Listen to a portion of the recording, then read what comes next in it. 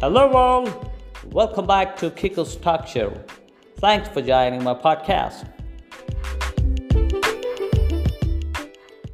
From July 1, new labor codes can be implemented across the country, which can impact your enhanced salary, weekly offs, and daily hours of work.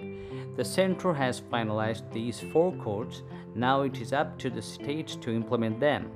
These codes are related to wages, social security, industrial relations, and occupational safety. Here are the salient points of the new labor codes 2022. Under the new labor codes, employees would be allowed to get 3 week offs. Any employee would have to work for not more than 48 hours. This means those employees who work for 8 hours every day will get only 1 week off. However, those who work for 12 hours every day will be entitled to 3 week offs. Those who work 9 hours per day will get 2 week offs. The new labor codes will also change the full and final rules. Those who decide to leave the country would have to be paid the final settlement amount within 2 days of exiting company.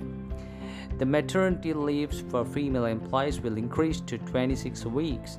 No company can place them on the night shift without their consent. Proper facilities and security will have to be ensured. The salary structure of all employees will be changed. The basic salary component will be increased. Since the provident fund is calculated on the basis of basic salary, it will be increased.